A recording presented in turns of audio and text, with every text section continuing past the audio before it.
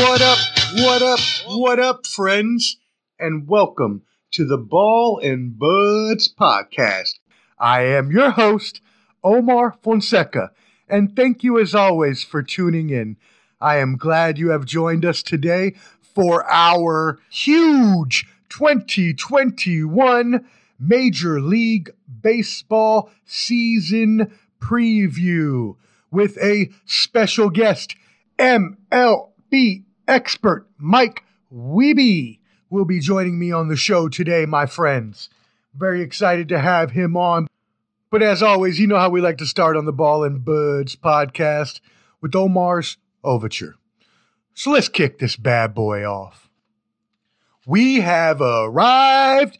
We have arrived. Yes, my friends, after the 60-game literal sprint and postseason of the 2020 season that we had with the COVID, Major League Baseball is set to begin once again. Yes. Opening day is scheduled April the 1st, and I am super excited. Baseball is one of my favorite sports and always will be. I don't care that it's a slow game. I love the strategy. I think it's exciting. So, you know what? Don't at me, fools. Anyways, it's been 3.5 months since the Los Angeles Dodgers won the World Series. They had a really good team. It was not very much of a surprise that they won, and they actually have a really good chance to repeat as champions, which we know doesn't happen very often in sports at all. The last time that happened was the Yankees from 1998 to 2000 when they won 3 World Series in a row. So, what happened this winter? Well, with COVID, unlike previous seasons, where the hot stove is always blazing with major trades and signings, this offseason was pretty quiet. Aside from a few stars being traded and signed as free agents, the biggest trade being the superstar shortstop Francisco Lindor to the New York Metropolitans. Yes, my friends, my favorite team, the Mets, are on the come up. Yes, we got Steve Cohen. He's willing to spend money. The Will Ponds are gone. They were cheap. I am so happy. Mets fans rejoice. LFGM, LFGM. Let's go, Mets! Anyway, sorry about that.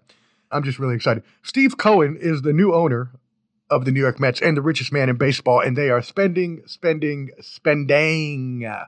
The Toronto Blue Jays were spending this offseason as they guaranteed the most money this winter to free agents with $186.3 million guaranteed.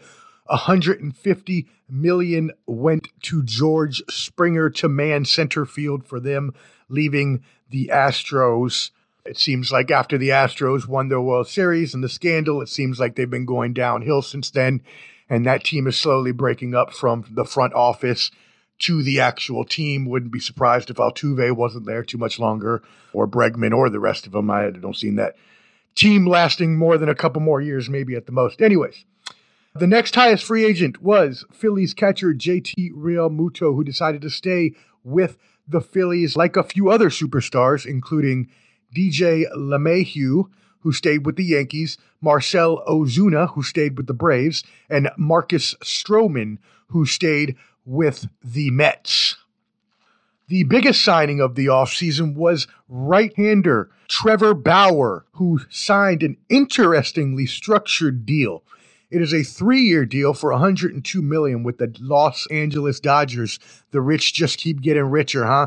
The Dodgers win the championship, and now they got one of the greatest rotations I've ever seen in my life. It includes Clayton Kershaw, Trevor Bauer, Walker Buehler, David Price, Julio Urias.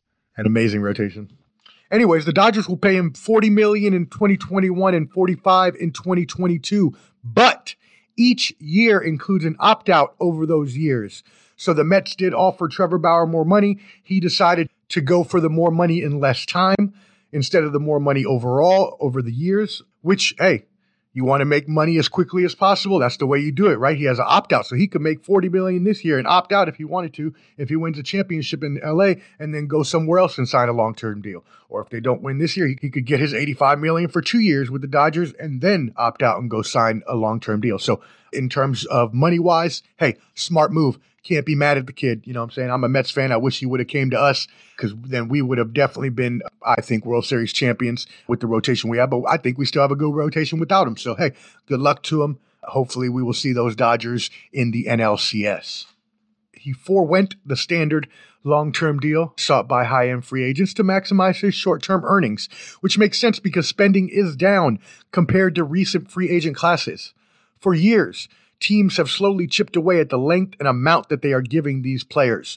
You know, they used to give out long-term deals, 6-7 years, and now that's very rare unless you're a top talent like a Mike Trout or Fernando Tatis Jr. or Bryce Harper or a Manny Machado or something like that. Other than that, people are getting 2-year deals, 3-year deals, 4-year deals at the max.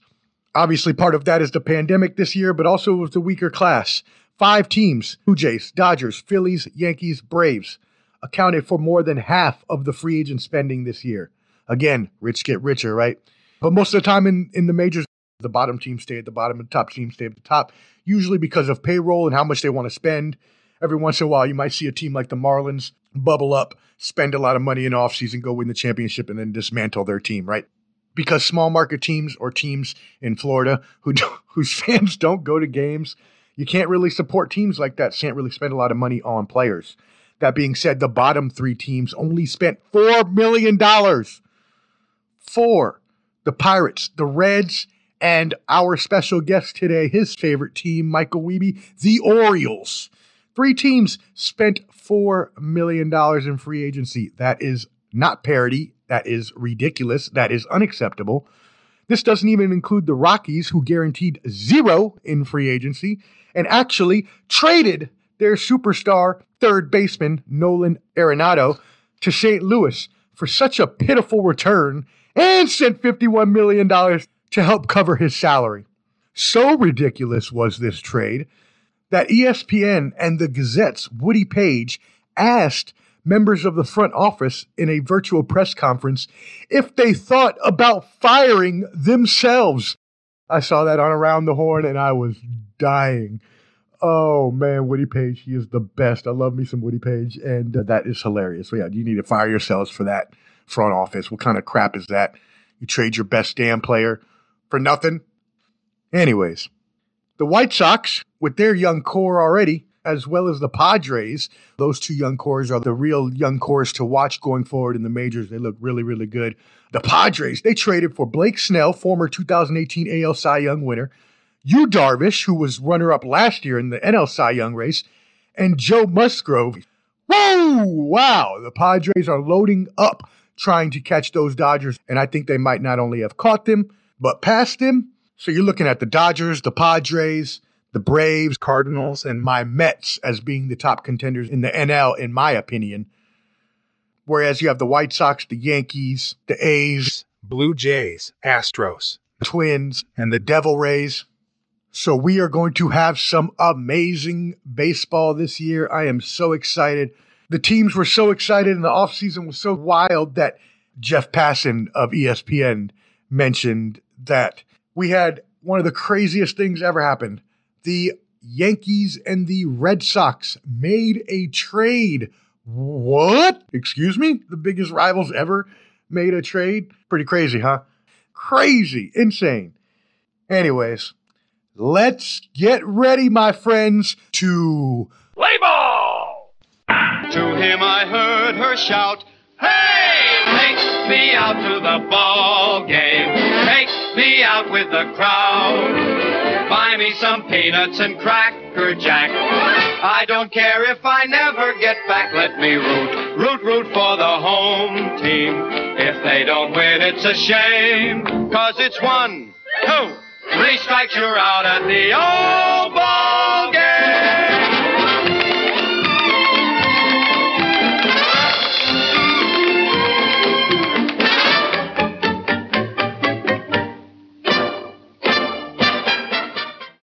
And now, without further ado, MLB expert Mike Wiebe is here to join us today. How are you doing today, my brother?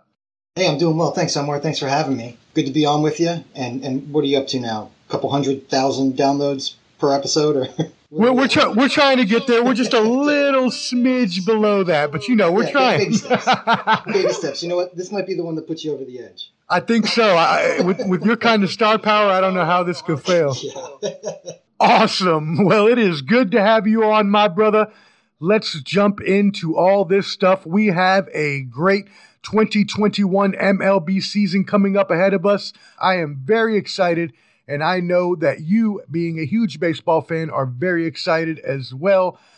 Being the expert that you are, I trust your opinion on such matters. So, that being said, my friend, who will be the next young superstars in Major League Baseball? Yeah, it's one of the best parts about the new season is you get to see some of these new guys come up and really get to show what they've got. And you get to see Luis Robert last year and a couple guys out there shining. For the White Sox, we got to see Fernando Tatis last year. And there's some players coming up this year that I'm really interested in. There's players on the horizon. A lot of guys I like in the AL East. They've got a good little core coming up. Great pitcher for the White Sox coming up named Nate Peterson. He came up for a cup of coffee last year, looked really good. I'm not a big fan of that, being a Baltimore fan, knowing that we're going to have to see this guy a couple times a year. Not looking forward to that. Right. You're not looking forward to seeing any of their team, right? Because they got the new slugger Andrew Vaughn and the second baseman Nick Madrigal to go along with the rest of the young core. And then you guys have some good young people. John Means, Trey Mancini, Ryan Mountcastle. Tell me about your guys in the Baltimore Orioles, being the huge Orioles fan that you are. Yeah, Ryan Mountcastle came up for a little bit last year, got maybe 20 games in, produced a lot better than most thought he would. He's one of these players that sits in that same category as kind of the Chris Davis and Trey Mancini's, these first baseman, inadequate outfielders, should probably be a DH. And last year's Baltimore team was kind of just stuffed with those guys, full of them. They were everywhere. So they tried to get rid of some players, and I think Mancini's going to be in there. He's going to get a full season.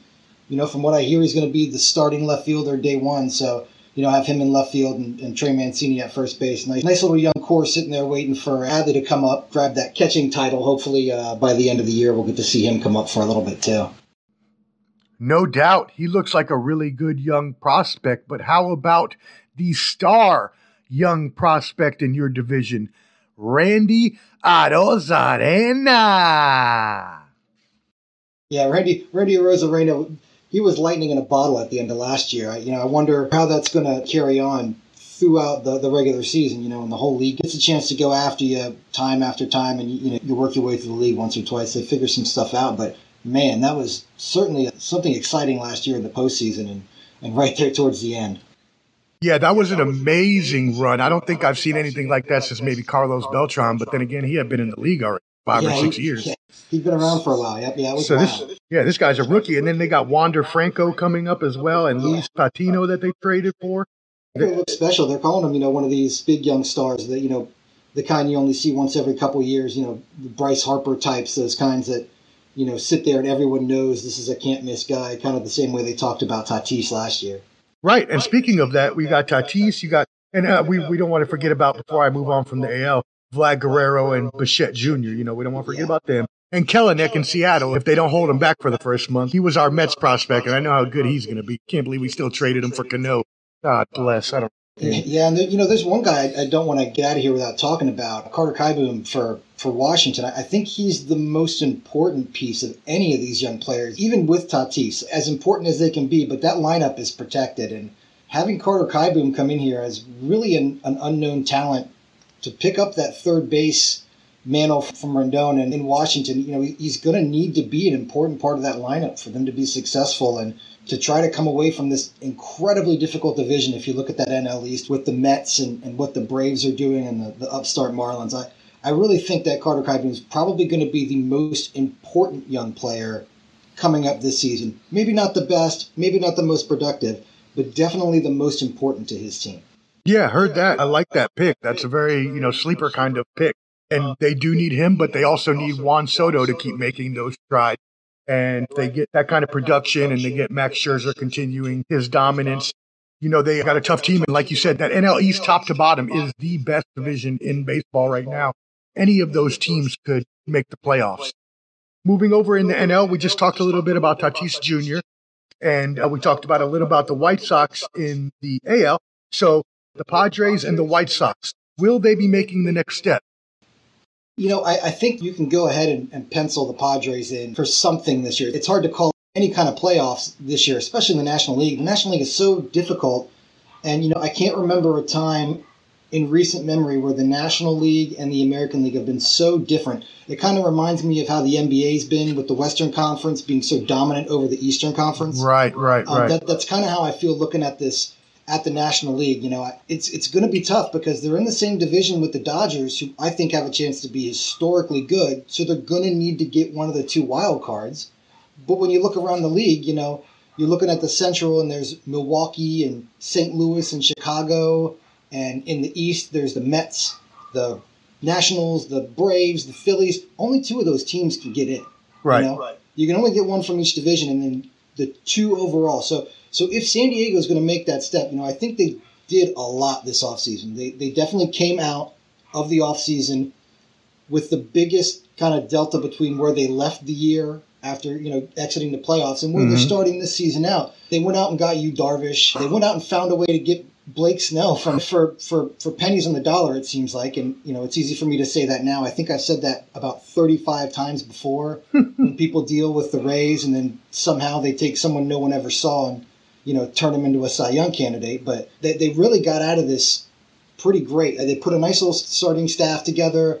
They've really done a good job in rebuilding and kind of locking the culture down with that big extension they signed Tatis to go with the long-term deal they already have set up with Machado. And, if you're a San Diego fan, you got a lot to look forward to. The team really can rake 1 through 8. They play in a gigantic park, which will probably make it seem like they're scoring a little less runs at home than they need to.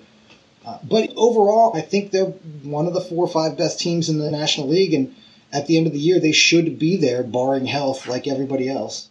Yeah, most definitely. And actually, one person we forgot about, they traded for Joe Musgrove, which was the ace in Pittsburgh. I think he's going to be their number 5, too. I think he's the very back of their rotation right now. That's crazy. And speaking of crazy, not with that rotation, but like you said, the Dodgers in their same division have a historically good rotation. You got Clayton Kershaw, Trevor Bauer, Walker Buehler. David Price is a legitimate 4th starter on this team, and it's not hyperbole. He's the 4th best starter on that team, a Cy Young Award winner. And then when you're looking at 5, Urias. You got Gosselin and you got Dustin May possibly. May doesn't have a place to pitch. Is May they're gonna send May down, or are they gonna keep him as a long man out of the bullpen? Who knows? That pitching staff, it's got a chance to be as good as any pitching staff we've ever seen, including those Smoltz and Glavine and Avery Braves teams. They really do have a chance to be as good as any starting 5 we've ever seen. Yeah, I completely agree. On that note, we can't forget to talk about Dion's White Sox. So what do you think about them?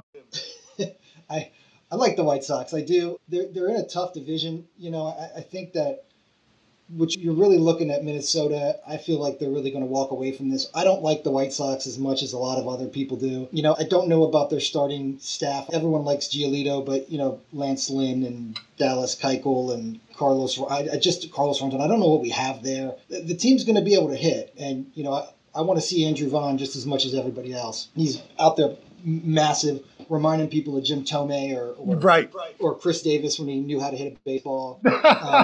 Just big man, see ball, hit ball. It looks nice, and I like what they're doing. Though doing what they did with Tim Anderson and and Abreu and Grandal, they've got some real mashers in that lineup. But I still see their big weakness being the starting staff, and even more than that, their bullpen. Their bullpen is awful. I just remember last year, every time I watched him play, just watching teams feast off that bullpen, and I'm just not sure that they're going to have what it takes to make it through a season like that.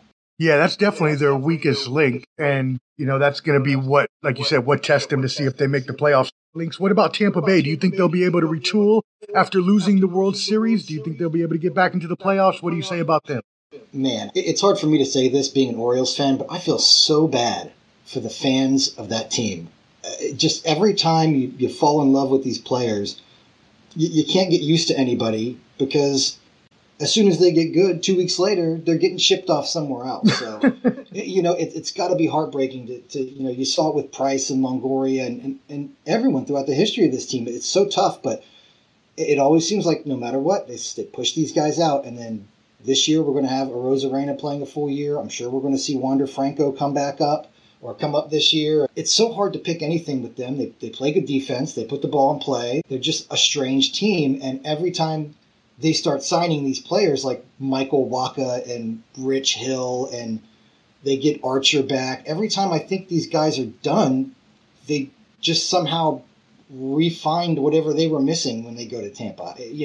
So they don't look good on paper. I'll tell you that. But I can't say that I thought they looked great on paper last year either. And they made it very far in the World Series. So it's a tough call. I don't think they're going to do it this year, but then again, I'm also not taking it to Vegas that they're going to lose. They're going to lose 90 games either. Not at all. No, they definitely have an uphill battle, but they still have a chance in that weak division of the AL East, which, is starting to get a little stronger with the Yankees, even though the Red Sox are on their downslide. So I guess speaking on that note, that's a good segue. What about the Yankees? It seems to be World Series or bust for them. What do you say? Yeah, I think it's World Series for bust every year for the Yankees. Yeah. They don't seem to ever have these years where they're just not trying. I mean, even the air quote rebuilding years don't work out that way for them. They find a way to win. I thought they were absolutely bananas to get rid of Ottavino, the year after they got rid of Betances, and then just out of nowhere, they just pop in with this Darren O'Day signing, very last minute, dirt cheap, to just completely re-solidify their bullpen. They just retool every year with players, and I'm really excited to watch Clint Frazier play, not just because he's a redhead, although that might have a lot to do with it, but I think he's going to be a really fantastic hitter. Again, I'm going to dread saying that because I'm going to have to watch him play in 25 games a year against Baltimore. But yeah, they look really good on paper when you look at the 1 through 9 on the lineup. And the thing that scares me the most about them is their starting rotation, though. Exactly. Everyone would love to have a starting rotation with Garrett Cole, but when you're penciling in Corey Kluber, who's thrown one pitch in the last 20 months, that's scary to me. And James Talion is your 3, and then you're sprinkling in these Jordan Montgomerys and Devi Garcia types. It's worrisome, especially considering some of the offenses in this division. Now, the division's not great. I'll give you that. But if you look at a team like Tampa, a team like Toronto, these teams can really mash. They can really hit top to bottom. And it's going to be something that's going to be a problem. But when you look at lineups and you look at their lineup, it's absolutely terrifying. I can't imagine ever wanting to pitch against a team like that. It really is incredible. I don't know if Mike Troutman's going to make this team this year. I think they're that loaded in the outfield. I don't think there's a place for him. It's wild.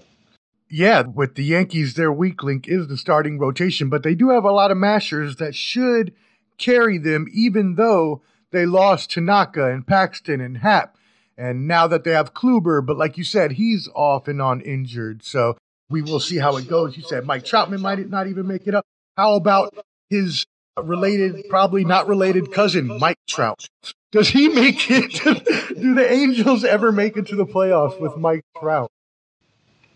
I mean, eventually. I don't think this is the year, but it's kind of they remind me a lot of the Yankees, just not as good. I mean, when you're going in here and you're looking at a team, and if everything goes according to plan, then your top 2 starters are Dylan Bundy and Shohei Ohtani.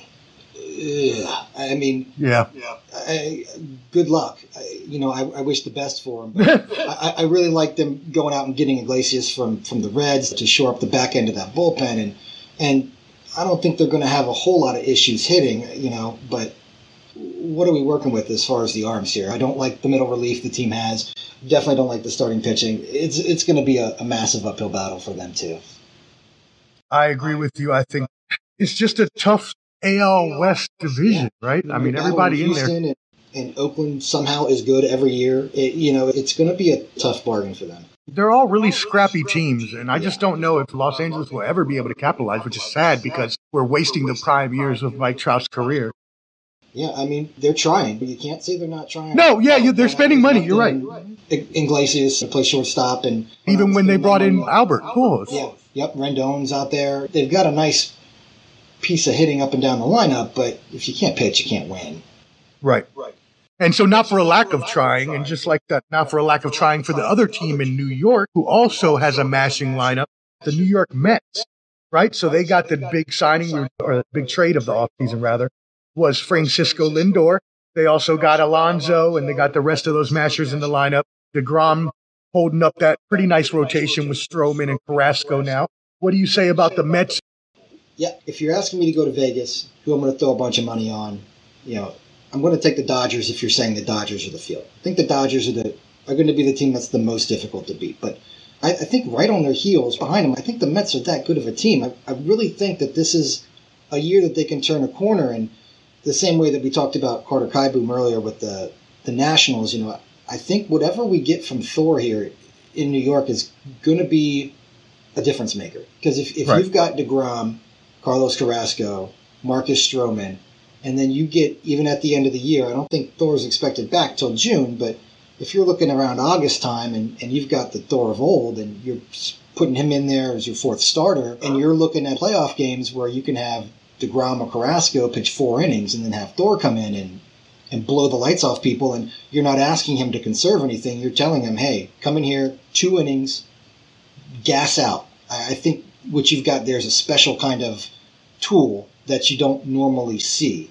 I think of it the way that the Randy Johnson was used from time to time in the National League in the 2000s. And I look at that and I think that that's the kind of weapon that he could be come playoff time. And they've done a great job at, shoring up that bullpen. I still wonder what Betances is going to be. In my head, he's still the same guy that he was 3 years ago. I feel like it's going to come back. I just don't know when that comes back. He's a special player. He's a one of one. There's nobody like him in the league.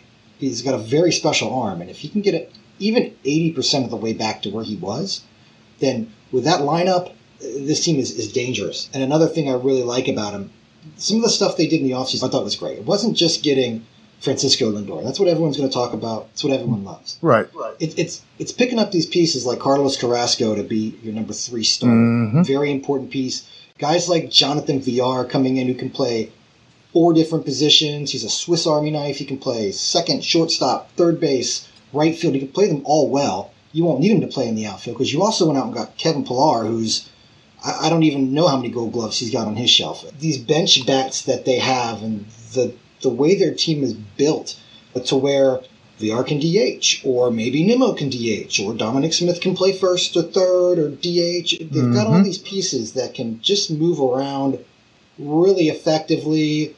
And it's going to sound kind of strange, but I think Cano being out and getting suspended is going to be a bit of a blessing in disguise. Allowing Jeff McNeil to actually play second base every day and not having to shove Cano in there every day because you're paying him $30 million or whatever, and trying to find places to put McNeil gives him some comfort knowing every day he's going to walk in there and his name's going to be, in that dry erase marker under 2B every day, and he can go out there and hit 315 for you. It's going to be something. I think this is a really good team. I like the way they're built. Good bench, strong starting pitching, nice middle relief. The lineup can really hit. I really like the way that this team's put together. I obviously do as well, my friend, because I would be lying if I said anything different. But I do honestly believe that they have a really strong team.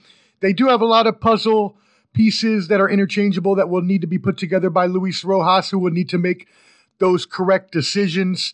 But I do think that they have as strong as a chance as anybody in the National League. And I agree with you about Robinson Cano. As much as I hated the trade, I do think it is a blessing in disguise that he is out this year, even though we lost Kelenic out of the deal, which still just utterly grinds my gears every time I have to say that. But I do agree with you. I think him being out does give us a chance to get everybody else on the field, especially all the young kids with the potential. And then next year, if he comes back, maybe he'll add some added power to, because we still have, I think, 2 more years on his deal. So he's going to come back. I think Alderson said he was going to keep him. So we'll see what happens there. You never know. Things change on a daily basis. That being said, my friends, thank you for joining us today here on the Ball and Buds podcast, part 1 of the huge 2021 MLB season preview with MLB expert Mike Wiebe. So thank you very much to him for coming on, and he will obviously be joining us for part 2. So please be on the lookout for that. And as always, my friends, don't forget to support your boy. Until next time, subscribe to stay updated and download all the new episodes. Until then, stay safe, take care of yourself, be kind to each other, and spread love the Omar way. Holla! 5,000.